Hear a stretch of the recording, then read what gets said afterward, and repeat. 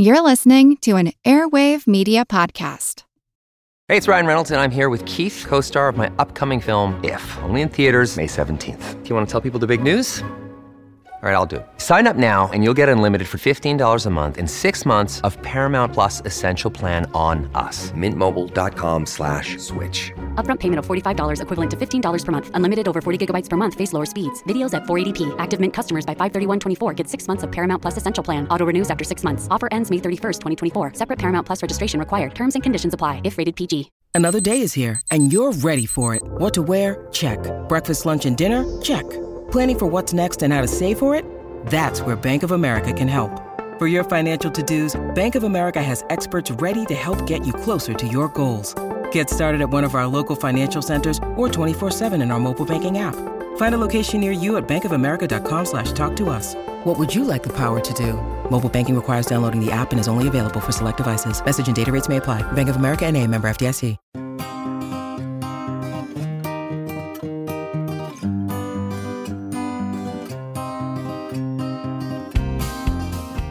Okay, summers, when I was a kid, my parents would inevitably ask, you want to go to the mountains or you want to go to the beach?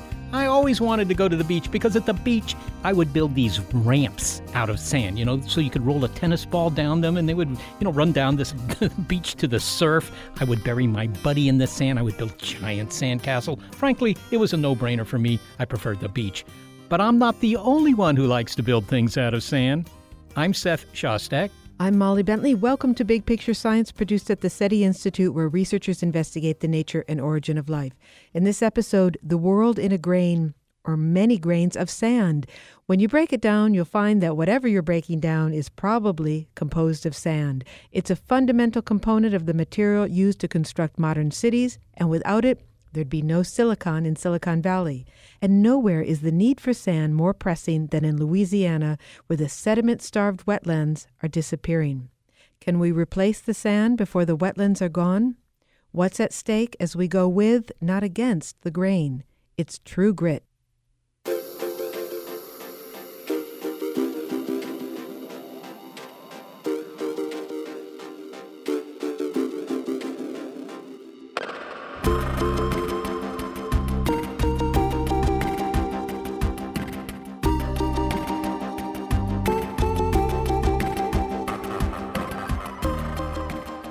You may not think about sand a whole lot, except when you're strolling that beach on a sunny day and it's burning the soles of your feet.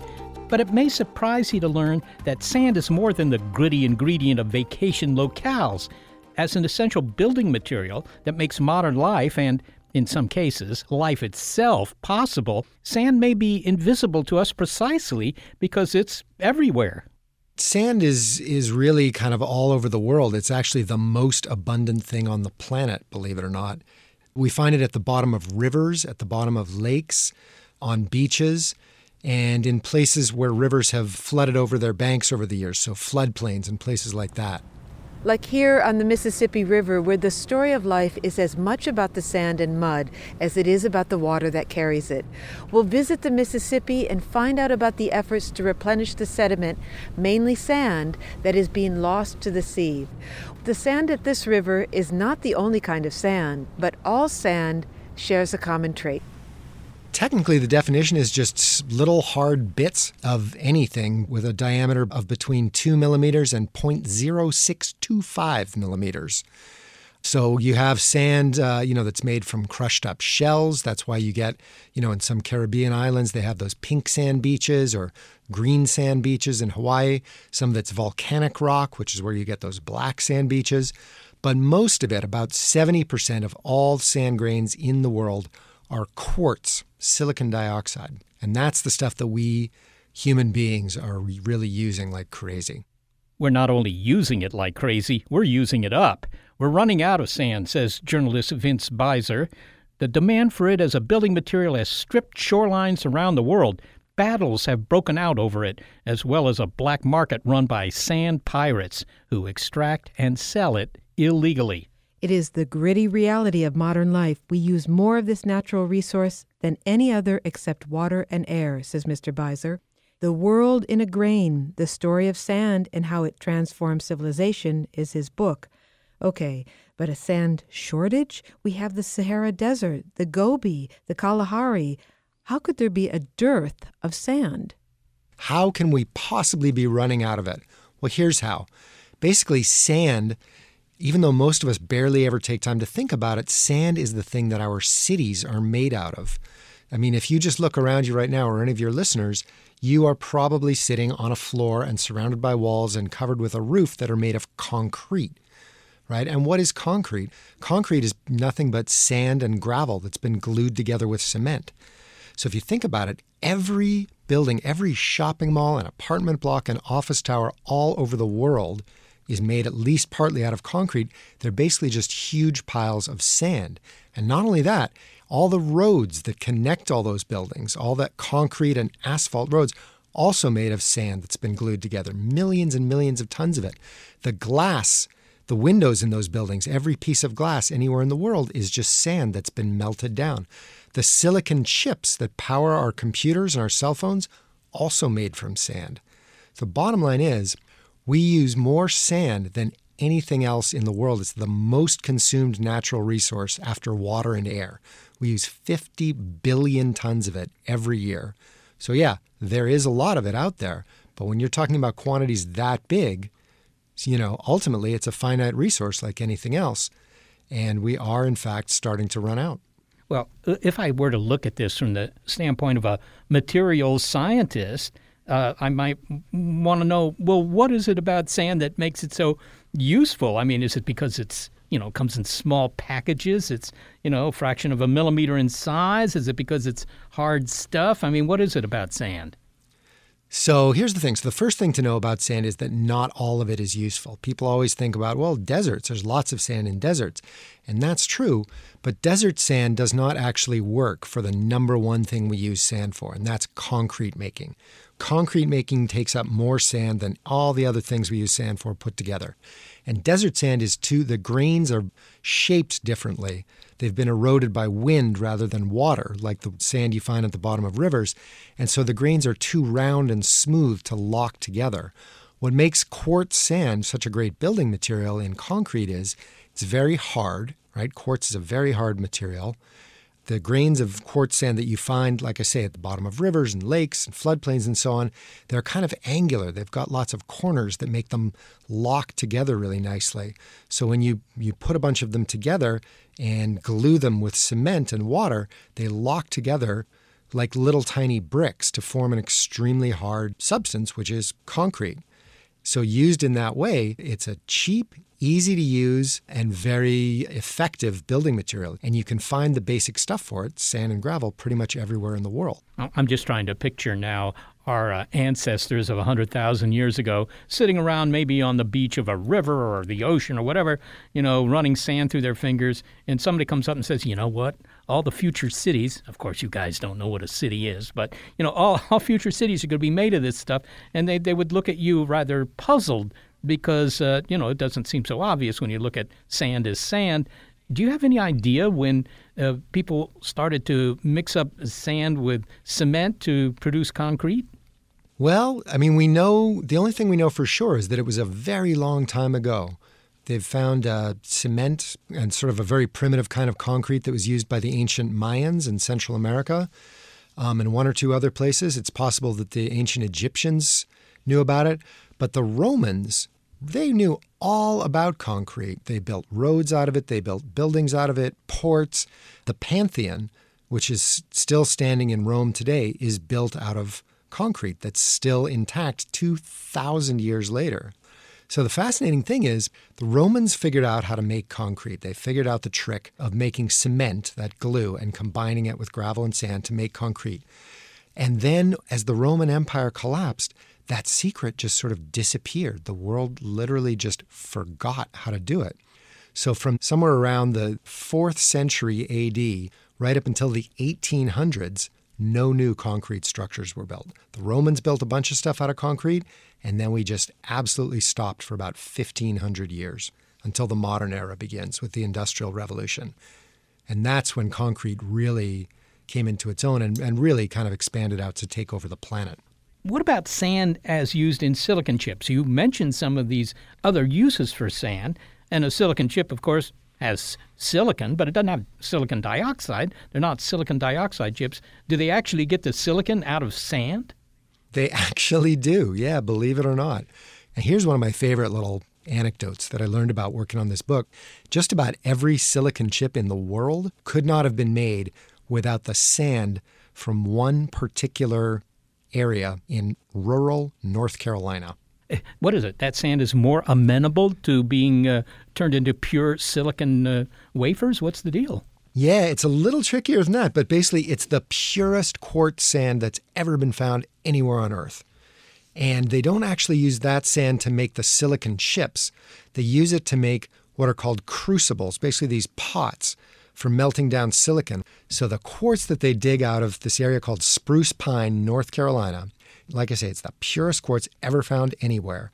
And they use it. They also run it through a series of things. They put it through a blast furnace, and then they run it through a few chemical processes and turn it into 100% pure quartz, from which they make these crucibles in which we melt down our silicon. Vince, I mean, when I think of mining for sand, to begin with, I don't think of deep mining, people going deep underground to find sand, that they just go to some place where, it's a kind of a sandy place. It's right on the surface.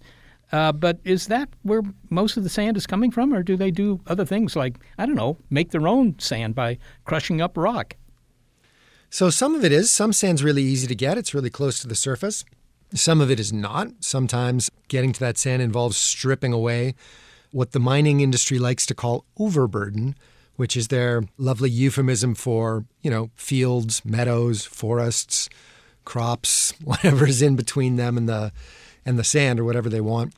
We get a lot of sand from the water, and this is where we really run into problems, right? Because there's a lot of sand on the bottoms of rivers and lakes and even on the bottom of the ocean, and we get millions of tons of sand from those places. But that creates a lot of problems because when you suction up a whole bunch of sand from the bottom of a river, it's a really easy, cheap way to get sand, but the problem is, number one, anything that was living on the bottom of that river, you've just pretty much annihilated. So it can really be catastrophic for those rivers' ecosystems.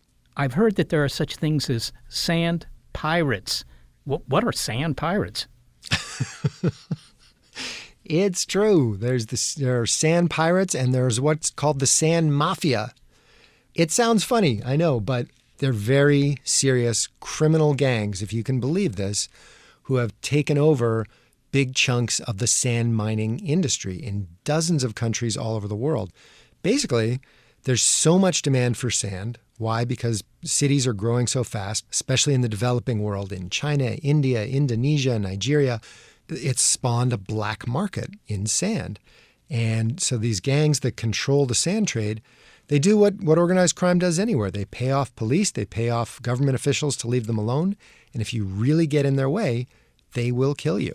Sounds crazy, but if you think about it, there's a lot of money at stake. And whenever there's a lot of money in a black market like that, you're going to have criminals. You're going to have violence. Finally, Vince, any suggestions about the future? I mean, a lot of people would say, what? Thousands of years after the Romans built something with concrete, we're still building stuff out of sand and lime and whatever else. Anything ever going to replace concrete? I don't really think so. I mean, there's a good reason why we use so much of it. It's a really great building material in a lot of ways. I mean, like I said, it's strong, it's easy to work with, it's cheap, it's durable.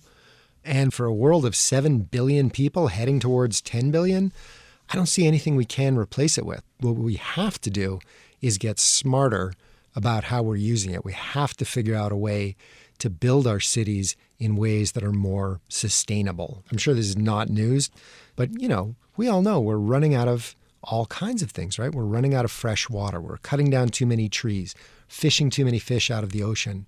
And now come to find out we're using too much sand.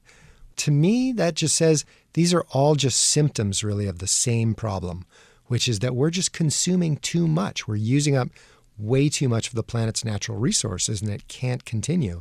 We've got to find a way to live our lives and build our cities in ways that just use less stuff. Vince Beiser, thanks so very much for speaking with us. Thanks for having me. It was great.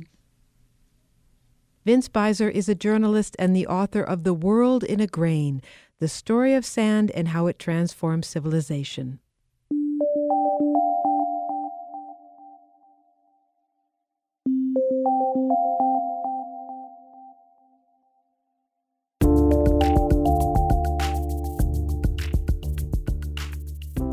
Well, another reason to like the gritty stuff, meet engineered sand.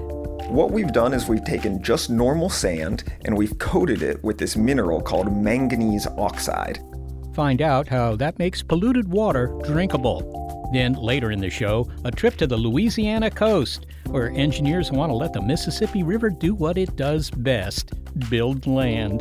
It's True Grit on Big Picture Science.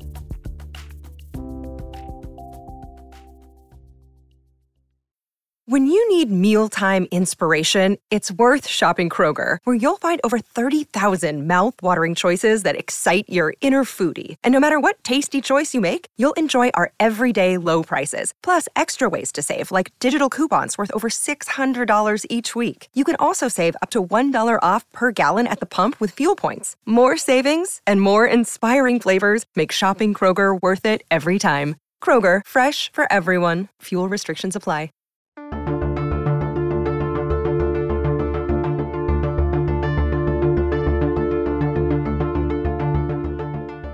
We've been talking in this episode of Big Picture Science about how essential sand is as a building material for modern cities.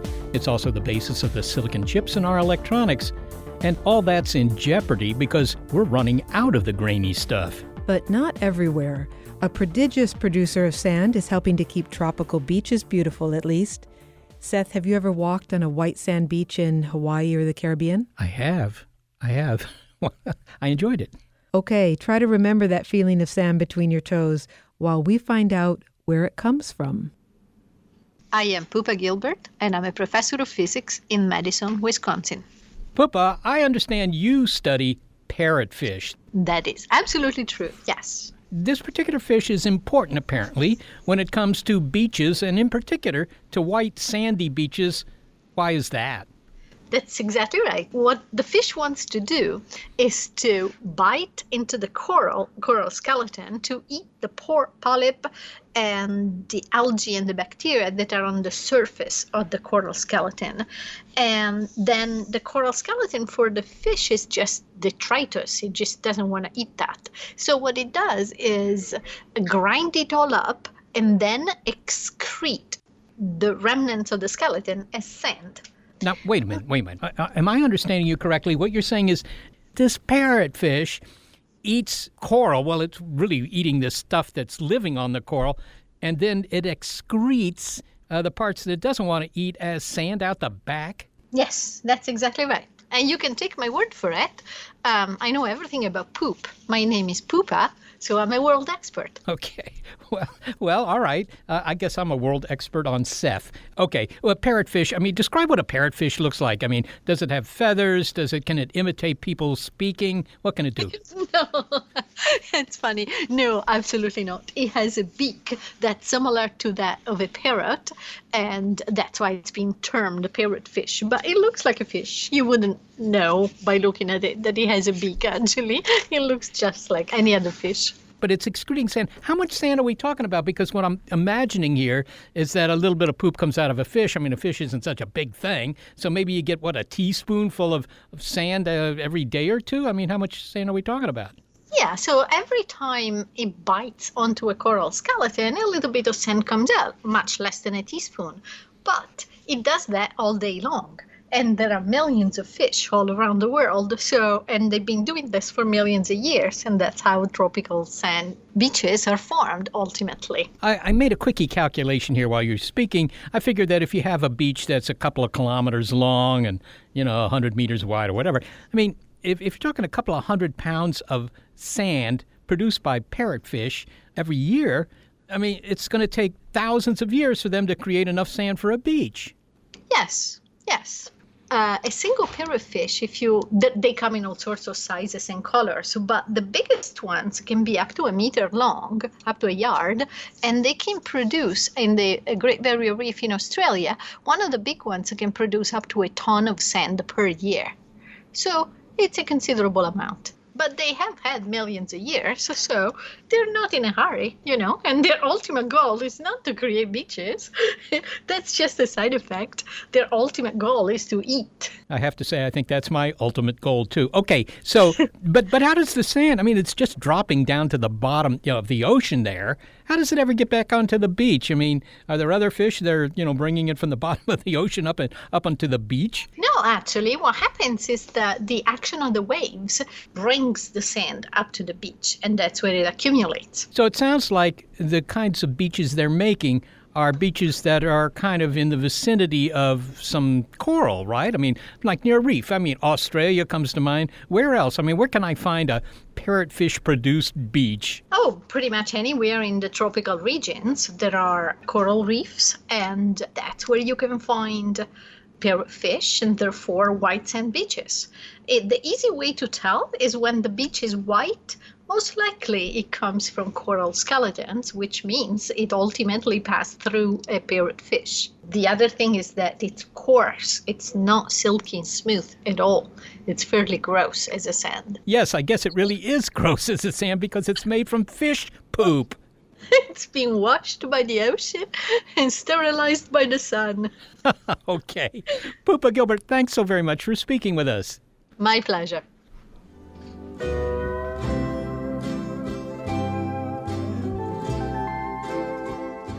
Pupa Gilbert is a physicist at the University of Wisconsin in Madison. While the excretions of parrotfish help keep tropical beaches appealing, another kind of sand is poised to transform urban areas. My name is Joe Charbonnet, and I am interested in sand because it can become a vehicle for life-changing materials. And I'm a Science and Policy Associate at the Green Science Policy Institute in Berkeley, California. Engineers there have created a sand that makes drinking water from rain runoff, water that is currently wasted. The reason that we're not using this stormwater for practical reasons is that it picks up things like herbicides and pesticides, yard treatments, and sometimes even things like dog poop. And those sorts of things make it very undesirable to be used as a water supply. Currently, stormwater is wasted. We don't drink it. But Joe Charbonnet's team proposes a novel, low-cost solution to cleaning up stormwater, filter it through engineered sand, and turn it into drinking water. This process will give us a whole new source of potable water. Engineered sand is sand that's coated with manganese oxide, a compound that binds to herbicides and pesticides, and even to the endocrine-disrupting bisphenol A found in plastics. I'm proposing that we completely rethink the way we treat stormwater. And instead of treating it like pollution, we treat stormwater as a solution to the problem of limited water. And instead of saying this is something to get rid of, we say this is something to hold on to. We can be adding this to our local drinking water supplies. Okay, so solution, not pollution, catchy phrase. And that solution is sitting here on your desk. Yeah, we have some of the solution right here. So you can hear it. I can pour some out for you here. Okay, so you're pouring this into my hand. Black, very, very finely grained sand. Yes. So what we've done is we've taken just normal sand and we've coated it with this mineral called manganese oxide. Now, you may not have heard of manganese oxide, but I guarantee there's some stuck to the sole of your shoe right now because it is a very common component of dirt. And manganese oxide has these really interesting properties where it can actually react with and destroy some of the very same contaminants that we see in stormwater. I'll have to dump some of it on this paper here. It's very fine. It's left what looks like charcoal all over my hands. And I will say, so I ran to my lab and picked some of this up and they had just synthesized it without sieving it. So in the end, it won't have that residue it'll leave behind. That powdery stuff is just because they hadn't sieved it yet. So is that manganese oxide all over my hand? Yes, that's manganese oxide all over your hand. But this is the key to this engineered sand. Describe how it traps harmful chemicals. Yeah, so it actually doesn't trap the chemicals at all. It's not like an absorptive process like people might be familiar with Brita filters or something like that. It actually reacts with the contaminant. It undergoes a chemical reaction and it turns the pollutants into something that's not harmful, which is really incredible. Yeah, so one thing that's really interesting about manganese oxide is that it's actually non-toxic. It's a naturally occurring mineral. And so you'll notice when you look at this sand that it doesn't look that different from normal sand besides being black. This looks just like the sand that cities are already using to infiltrate their water through as they store it in these underground aquifers. It's just coated with this mineral that's totally non-toxic, totally safe, and has these incredible properties. So it's something that utilities and interested cities could easily switch over to without disrupting their process, without adding a lot of cost. And how is this an improvement on the system that we have now? Right now, we are not targeting the kinds of herbicides and pesticides, things like bisphenol A. We don't really target removing them in our drinking water systems. That is the main purpose of this engineered sand, and it can remove 100% of things like bisphenol A as it filters through. So it's really a big improvement on that, especially when we start using these kinds of infiltration systems as a way to intentionally augment our drinking water supplies, to add more water to these aquifers. When we start doing that on large scales, technology like this will really enable us to remove those contaminants on a large scale. Describe for us how manganese oxide destroys these chemicals. And I understand that you've received some insight from this process by spectroscopy. Absolutely, yeah. What's so interesting about this process and makes it very different from other treatment processes is that it actually reacts with the contaminants and destroys them by taking electrons away from them and rearranging them into new and different components. So we use this really cool technique called X-ray absorption spectroscopy, where you accelerate electrons around at basically the speed of light and bombard your sample with a really powerful beam of X-rays. And it's sort of like taking a stone and throwing it onto the surface of the water. It sends out waves. And if you can imagine buoys sitting on top of the surface of that pond, they would also bob up and down if you threw that stone hard enough and send out waves too. And you could look at all those waves crashing on the molecular beach, as it were, and back calculate where all the buoys are, where all the atoms are in these crystals. And through that, you watch the manganese oxide actually siphon off electrons from some of these harmful chemicals? Exactly. So we can actually see how the mineral structure, how the arrangement of atoms changes as they suck away electrons from these contaminants and turn them into less harmful products. If you poured some stormwater through your sand here, your engineered sand, could you drink what filters out at the other end? Yeah, so it's important to remember that this is not a process that would replace our drinking water treatment plants. It's just that our drinking water treatment plants are designed to remove mostly contaminants that make you sick, germs, pathogens that make you sick. And that's because most of our water right now comes from pristine mountain streams and snowmelt. However, if we start looking at dirtier sources of water, like stormwater, our drinking water treatment plants are not designed to remove those types of contaminants, but this engineered sand is. So this would allow us to remove those contaminants before then going to the drinking water treatment plant. All right, so you have this engineered sand. It's regular sand that's been treated with manganese oxide. You have this sand. Now describe for us where it will be used. I know one idea is that you put it in a recharge basin in some of these major cities. Exactly. So you could collect stormwater from across a city and recharge it into aquifers, into big underground lakes that store water. And so this technology might be familiar to many people that have maybe seen rain gardens along curb cuts in their neighborhood or in the parking lot of the local grocery store, but we're envisioning this at a much, much larger scale than that. Many, many acres collecting hundreds and thousands of gallons of water every year and really making a dent in a city's water portfolio. A significant amount of water could be collected in places like LA, where they discharge most of their water, and stop them from having to import water across long, long distances. How do you prevent the sand, the engineered sand, from being washed away like regular sand? Well, that's one of the great properties of sand is that by coating the manganese oxide onto the surface of the sand, it's a little bit of a larger particle, so it won't get washed away as it sits within the soil. The sand really provides a strong structure to hold on to so that the manganese oxide can do its work without being washed away. Now, I understand that you have been interested in sand for a long time, since about the 6th grade or so. Is that right? Yeah, I actually got my start in science and engineering and fell in love with technology and development through a science project in 6th grade where I shook sand and saw the big sand come up to the top. And this is something called the Brazil nut effect. It explains why Brazil nuts are always at the top of a can of mixed nuts. And in short, why do the Brazil nuts end up at the top of a can? Well, it's interesting. The most basic reason is because the small things can sort of filter their way underneath the big things. But if you look more closely, there are all these different flows and currents that happen when you shake particles around, and it's something that you can dig deeper and deeper into. And that's one of the things that I've always loved about science and engineering is the more you study something, the more questions you get to ask, and the more you understand, and the more enlightening it can be. Okay, well, finally, you have some engineered sand here on your table. Maybe that's about a 1/3 cup of engineered sand. When will you scale up, and when will this be tested in field sites? Yeah, so the answer is it's already being tested in field sites. And so while I just have a little bit here sitting on my desk, we have huge quantities of this, well, at least by our standards, large quantities, being tested at a field site in Sonoma County up in wine country, and also down in Los Angeles County. So these are two very different areas with very different stormwater qualities, but we think that this engineered sand can help turn stormwater from pollution into a local water solution in both of these areas. So it's really exciting to work with these utilities and help them address their water needs. So you are the sand man turning pollution into a solution. That's right. Okay. Joe Charbonnet, thank you so much for talking to us. It's been a pleasure. Thank you.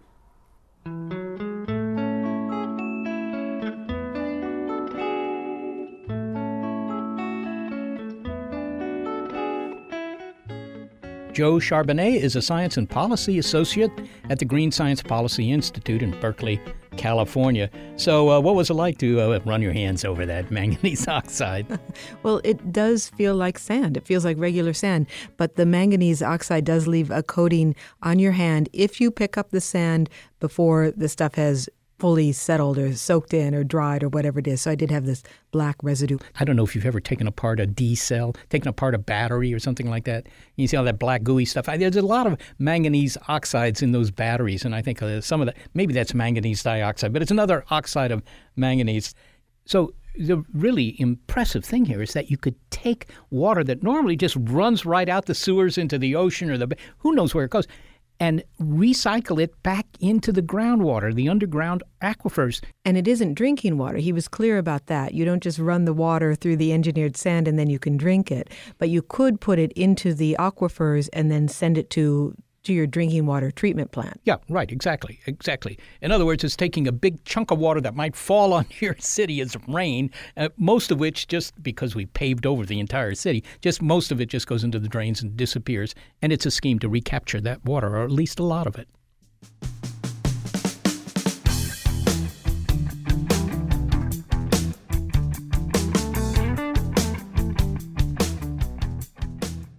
Coming up, the world in a grain of Louisiana sand is a world of birds, mammals, alligators, and the humans that depend on the sediment deposits of the Mississippi River Delta. It's True Grit on Big Picture Science.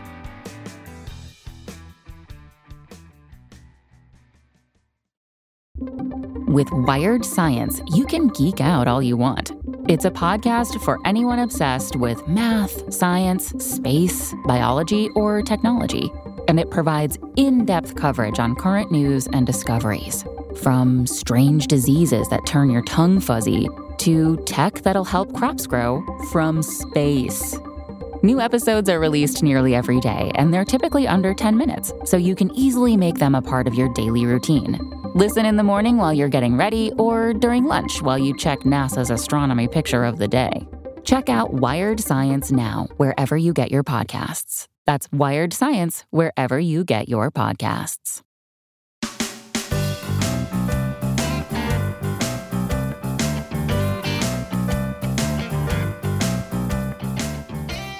We've been talking about how sand is the most used resource on the planet, other than air and water, but sand is also a building material for ecosystems.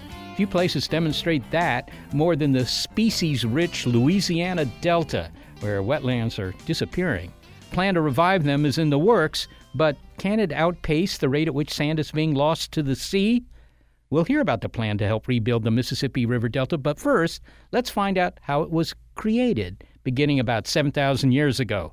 Molly takes us on the epic journey of a tiny grain of sand.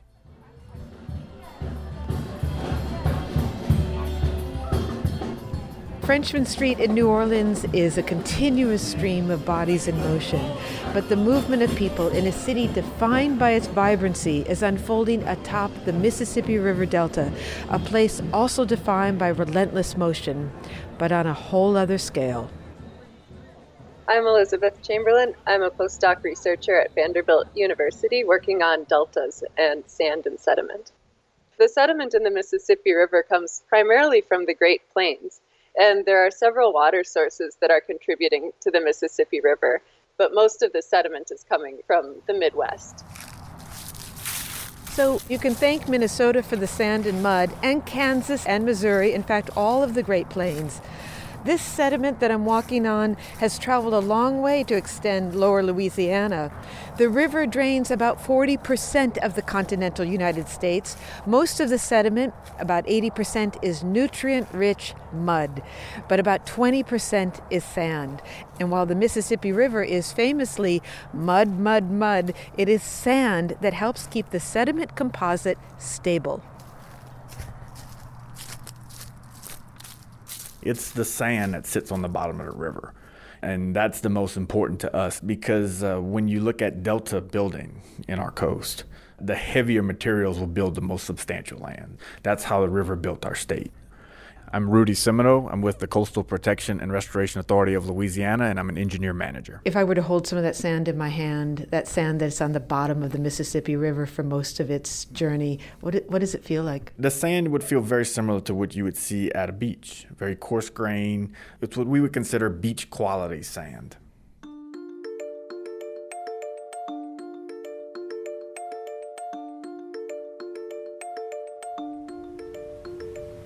So imagine that you're a grain of sand in one of the Mississippi's notable tributaries, the Missouri River, polished to your present size and shape by the crushing grind of a retreating glacier 10,000 years ago. You're speeding down the Missouri River, and then the volume of water around you increases significantly and your course shifts. You've reached the confluence with the Mississippi. Now you're on a dedicated path south. But being sand and heavier, you're moving along the bottom, and you're slower than the silt and clay in the water column above you. That grain of sand, most of the year, is actually staying in one spot, generally speaking. However, when the river starts to move, when that flow cranks up, you'd see that sand mobilize. Southward you go with the river that defines the borders of Tennessee, Arkansas, and Mississippi.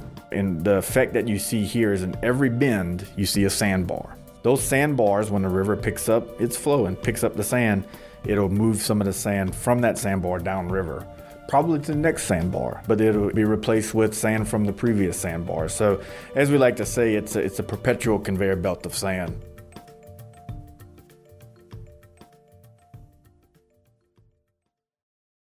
Now, back before the levees were built here in New Orleans and along the riverbanks further north, constricting the river, the end of your journey would have been to drop out into a growing delta plain as the water fanned out and slowed. Rivers tend to move with time. They're not static features in the landscape.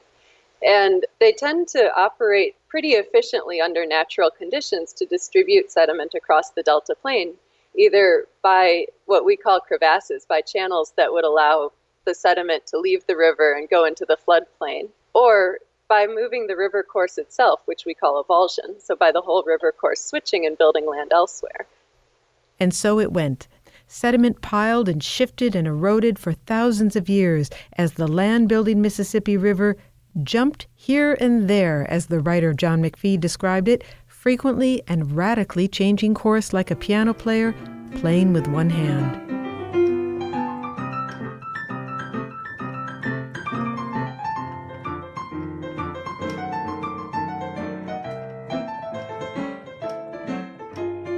At the mouth of the river, fresh water mixes with salty ocean water to create brackish estuaries. And by definition, an estuary involves a riverine influence as well as an ocean influence. Louisiana has been traditionally some of the most vibrant wetlands, vibrant ecosystems in the entire world.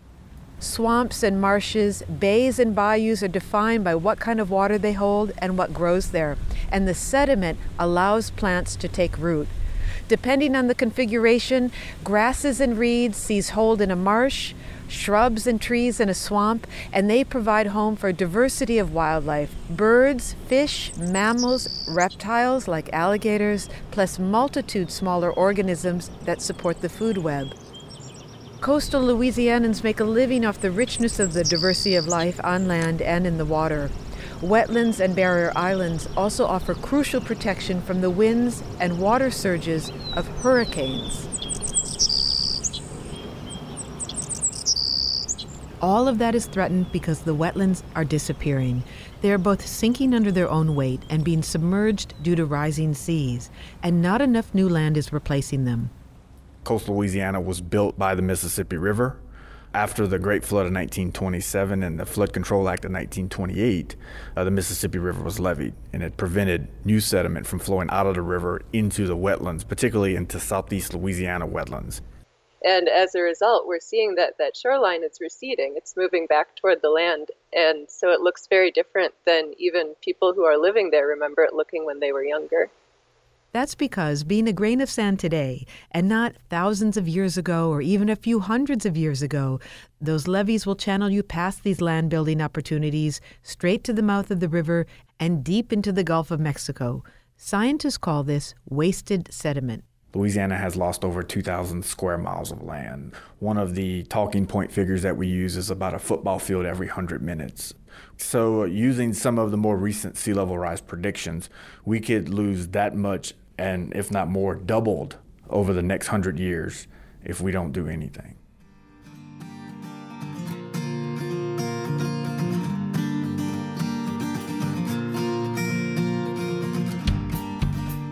Well, fortunately, something is being done about that. A restoration project, one begun by engineers, scientists, and environmentalists. So here's the problem again. The re-engineered river is dumping most of its sediment into the Gulf of Mexico, not onto the delta. But maybe more of that sediment could be captured, stopped in its watery tracks with a diversion. That is, let some of the river escape into the wetlands through a deliberate break in one of the levees. Now, of course, you want to know beforehand if that's going to work, but a river system is very, very complex, and a computer model may not capture all of the phenomena that might occur. So the Louisiana State University Center for River Studies and strategic partners around the state have gone analog. They built a large-scale working model of the lower Mississippi River Delta, and Molly went to Baton Rouge to check it out. Here at the Louisiana State University Center for River Studies, we have a bird's-eye view of the Mississippi River Delta. This physical model is 10,000 square feet, depicting the topography and water depth of the area. It's a working model. Pumps control the water and the sediment flow, and the model lets engineers replicate the flow, water levels, and sediment transport of the river. It simulates 1 year of the Mississippi River in an hour, and allows them to simulate what would happen to the Mississippi River Delta over 50 years in a matter of days. So this model is 100 miles of lower Louisiana reduced 5,000 times in scale. We heard it's 10,000 square feet, so that's roughly the area of 5 tennis courts. And it has the river and everything that flows in or out of it, all the significant channels. Molly spoke with Rudy Simoneaux, the engineer manager from the Coastal Protection and Restoration Authority of Louisiana, who's using this physical model to simulate sediment diversion. You're looking at the lower 14,000 square miles of our coast, and I look at maps of coastal Louisiana every day. But this scares you to think how close even very populated areas of our coast are to the Gulf of Mexico. So what you see where water is where water actually goes on our coast. So it shows you how flat our coast is and how tidally connected we are. When we fill this model, we don't take a hose and go fill each of those little lakes and bays. We only put the hose at one point, but it's all connected. Now, this river model allows you to simulate different river management strategies. Can you give us an example of what it can do and help you design a course for protecting and saving the delta? Sure. So the primary goal of this model is to look at the sediment transport abilities. And when I say sediment, I mean bedload sand in this situation of the Mississippi River, the lower Mississippi River. This particular model looks at how well certain sediment diversions perform. So a sediment diversion is a man-made canal from the Mississippi River into the wetlands, and we have 14 of those on this model. And we're going to actually run scenarios to test the performance of each of those diversions. And we're going to do it in a controlled manner. Obviously, we're not going to take down all the levees. We're not going to revert the river back to the way it was before the 20s. There's too much industry here. This is a working coast. There's too many people living here. So what a sediment diversion is striking a balance of letting these people work here, live here, letting navigation exist, letting oil and gas exist, while also reestablishing that natural process that built the coast that we live on. So water is going to start at that end and come flowing, and Correct. Sediment will come at that end Exactly. too. So that system that you see on the other end of the model, you see a slurry tank, you see a computer system with pumps. We're actually going to inject that sediment into the river. Now, sediment diversion is one of many projects that scientists and engineers are employing on the coast in order to build it up again. Correct. They are the cornerstone. We have built barrier islands actually using dredged sand from the river. We've built wetlands using dredged sand from the river. Those are great projects. They've been very productive. However, when you look at the future and when you look at some of the sea level rise predictions, those projects will continue to sink and go underwater. What we need are projects that can keep up with the forces at play here, that can continue to perpetually build land.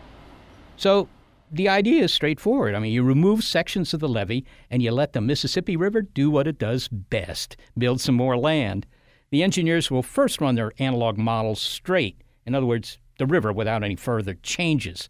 Then they'll do it again and again by opening a levee over here or over there and seeing what happens. But can land building keep ahead of land disappearance?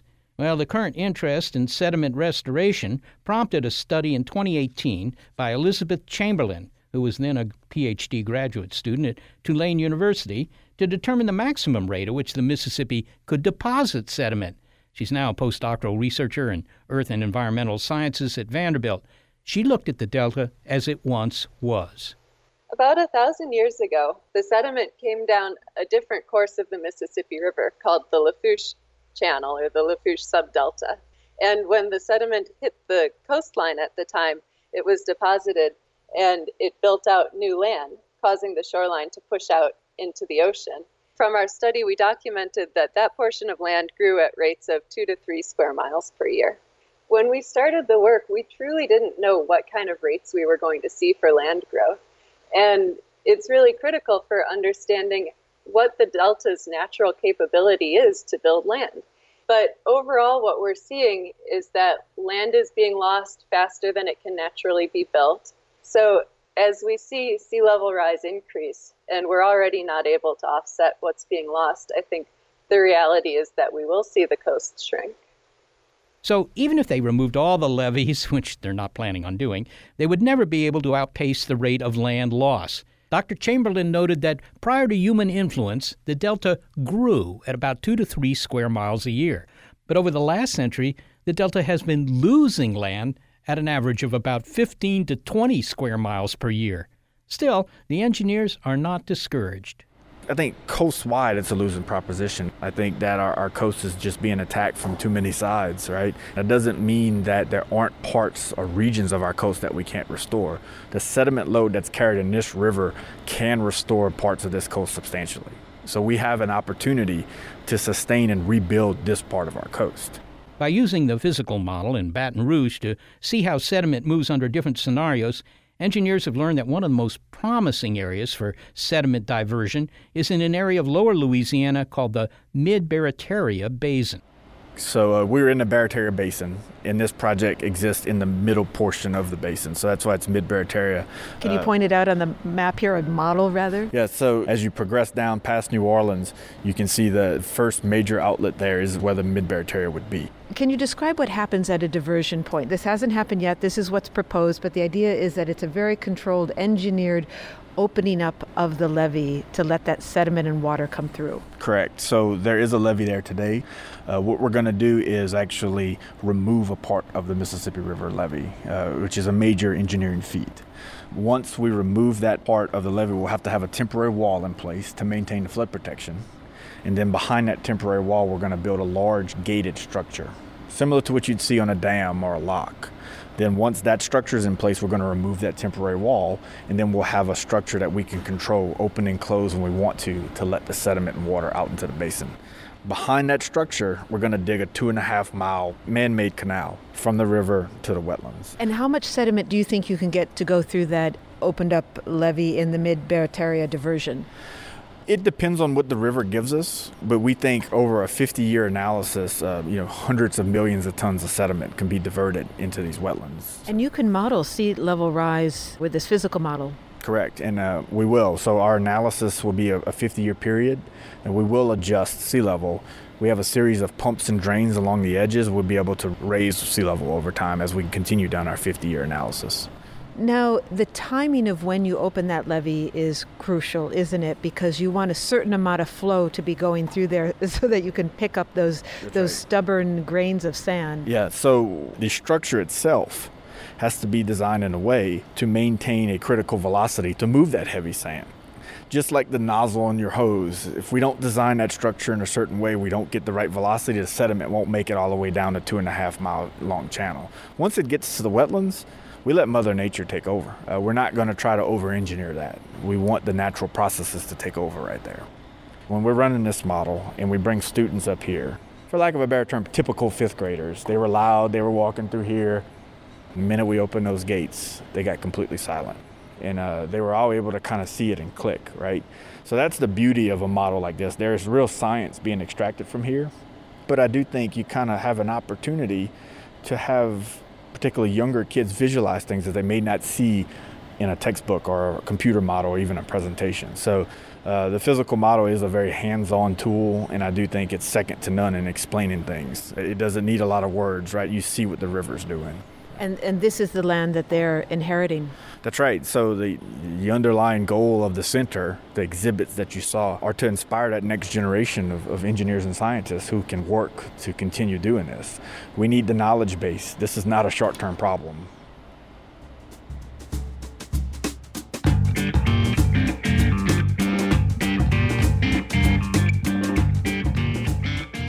Thanks to the gritty team that helps produce this show. Senior producer Gary Niederhoff, assistant producer Sarah Derwin, and operations manager Barbara Vance. A special thanks to Rudy Simoneaux, the engineer manager for the Coastal Protection and Restoration Authority in Baton Rouge, for showing us the river model at the Louisiana State University Center for River Studies.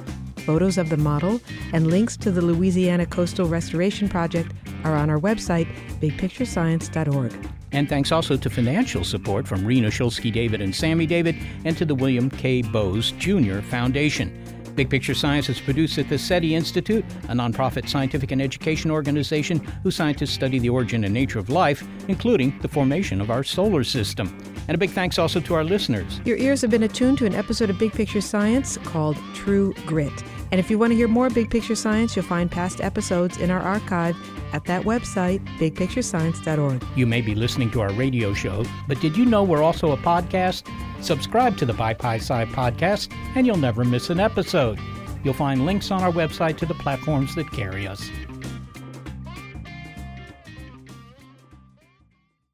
The corporate world is like the ocean. It's alluring, but it's also full of deadly creatures that can shred you to pieces. It becomes kind of like a Game of Thrones political arena where everyone's trying to murder you to get your job. My family doesn't come from corporate background, so I didn't have any sort of guidance in that. This is not your typical work podcast. Sometimes you need to be empathetic, and then there are times that you ask for input, but you don't really give a shit. Listen to the Ambie Award-nominated podcast, Surfing Corporate. Stretch opportunity? What is this, yoga class? Get out of here. Tech moves fast, so keep pace with the Daily Crunch podcast from TechCrunch. With new episodes every day, this podcast will give you a quick overview on everything you need and should know about startups, new tech, regulations, and more. Listen to TechCrunch Daily Crunch now, wherever you get your podcasts. That's TechCrunch Daily Crunch, wherever you get your podcasts.